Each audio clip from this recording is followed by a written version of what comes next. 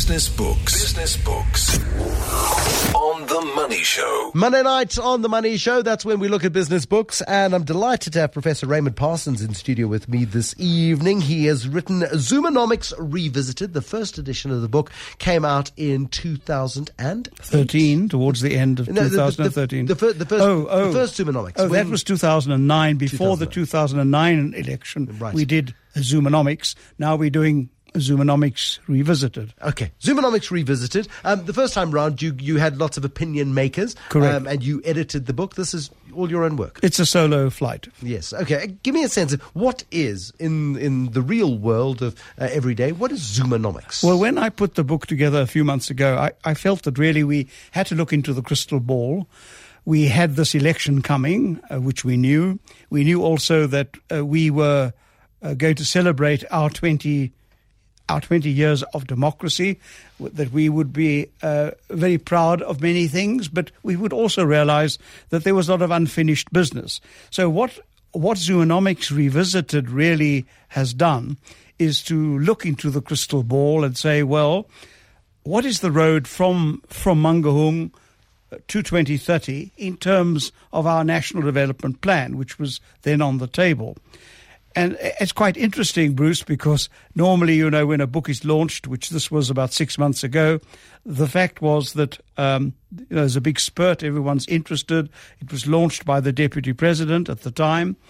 And then there's a levelling off in the interest. Now, suddenly, in the last few days, with the election, there's been a renewed interest, I'm told, that because, it's part of the crystal ball. Where do we now go? It looked at this election. What would be these challenges that we would face once we got past this election?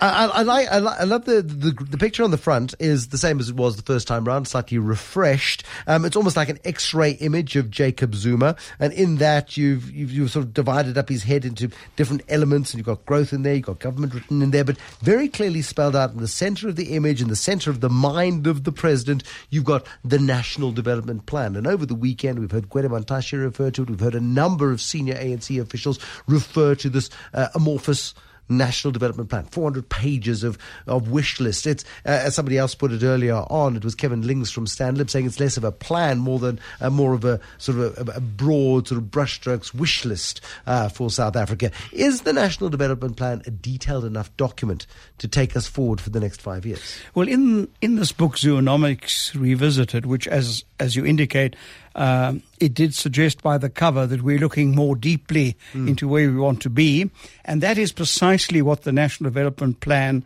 is trying to do. Now, I think we must understand, Bruce, that the background is we've been here many times before. There's, of course, the Reconstruction and Development Plan, there's GEAR, there was the Growth and Development Summit, there was ASGISA, there was a new growth path as recent as indeed 2010. Yeah. And now we have this product, which was the product of the National Planning Commission, and which is very different to all the previous plans, which were top-down. They were either politically driven or bureaucratically driven. Now, for the first time, we had a National Planning Commission of 27 independent people who arrived at a view of what sort of vision we should have in the future. Now, if you want to nitpick, let's do it. But the fact is that we've got an economy that's got a back to the wall. It's got its back to the wall. We've got to address these various structural issues of unemployment, of inequality, of growth.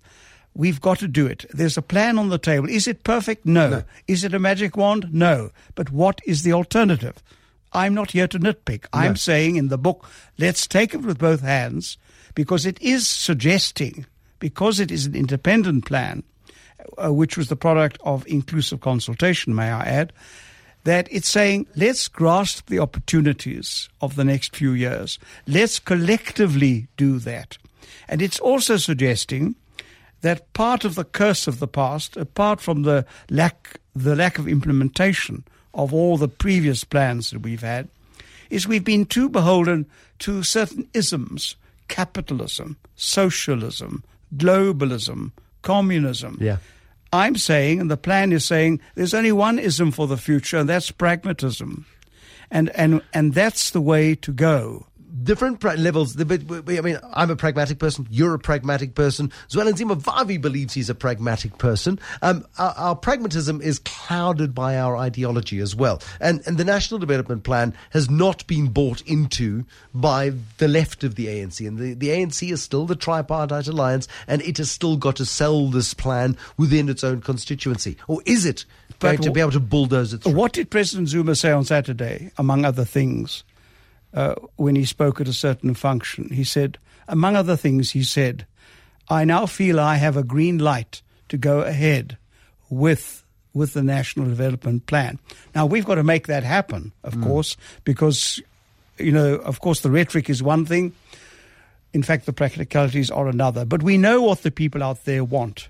They have given the government a mandate on the National Development Plan.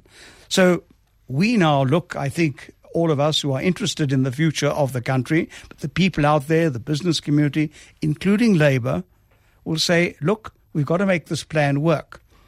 You don't need complete consensus. You need sufficient consensus. Now, what is that? You don't have to, by the way, from a political point of view, only take the ANC's percentage, add in the DA, add in the IFP, and you find that, in fact, you have a 90% mandate for the National Development Plan. And also, I mean, that sufficient consensus principle is the Cyril Ramaphosa approach of negotiations in 1994, wasn't it? Just remember also that Cyril Ramaphosa is now likely to be the deputy president. Yeah. He was vice chairman of the National Planning Commission, which produced this plan, and he is uniquely placed to be charged by, indeed, President Zuma and say, take this and make it happen. Yeah. Because this is, in fact, my legacy.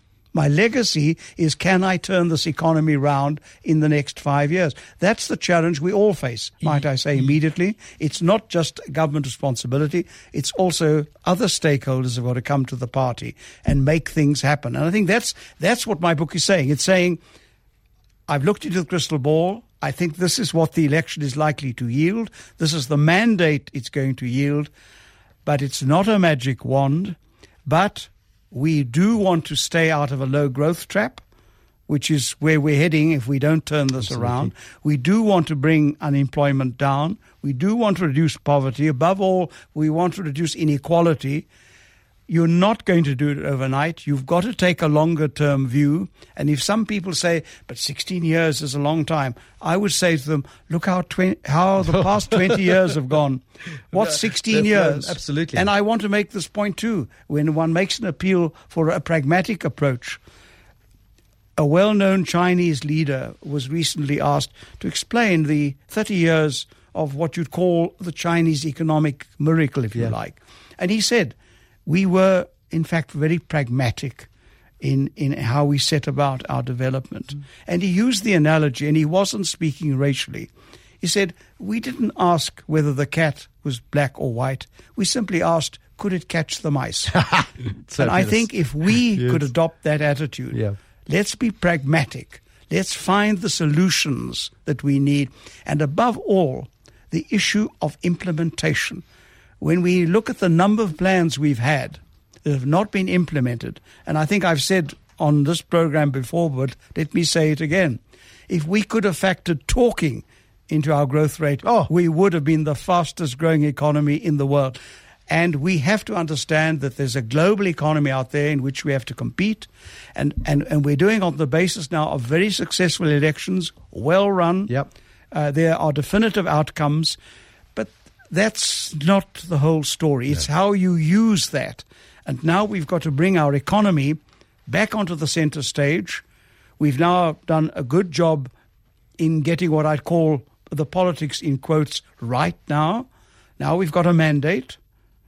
Now we've got to get the economics, in quotes, right. And I think the National Development Plan, which I've tried to explain in the book, is the platform on which we can build an economy which will be stronger, bigger, and better by 2030. That's the hope.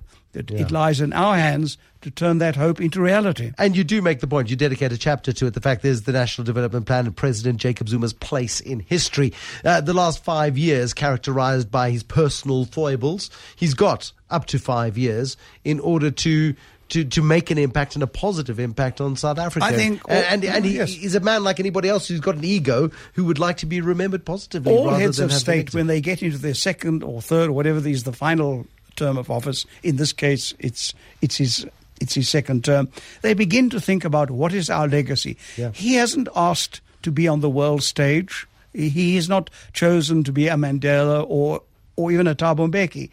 What is the legacy that he can aspire to? Is to say, given where our economy is now, given the challenges of unemployment, poverty, and inequality, I would like to say, by the time I've stepped down, I've begun to turn this economy round. We are 1/3 of our way towards 2030 and the goals of the National Development Plan. I've pushed this. I've assembled a team. I've cooperated with key stakeholders. And I can step down in 2019 and say, I've begun to turn this economy round. We have a higher growth rate.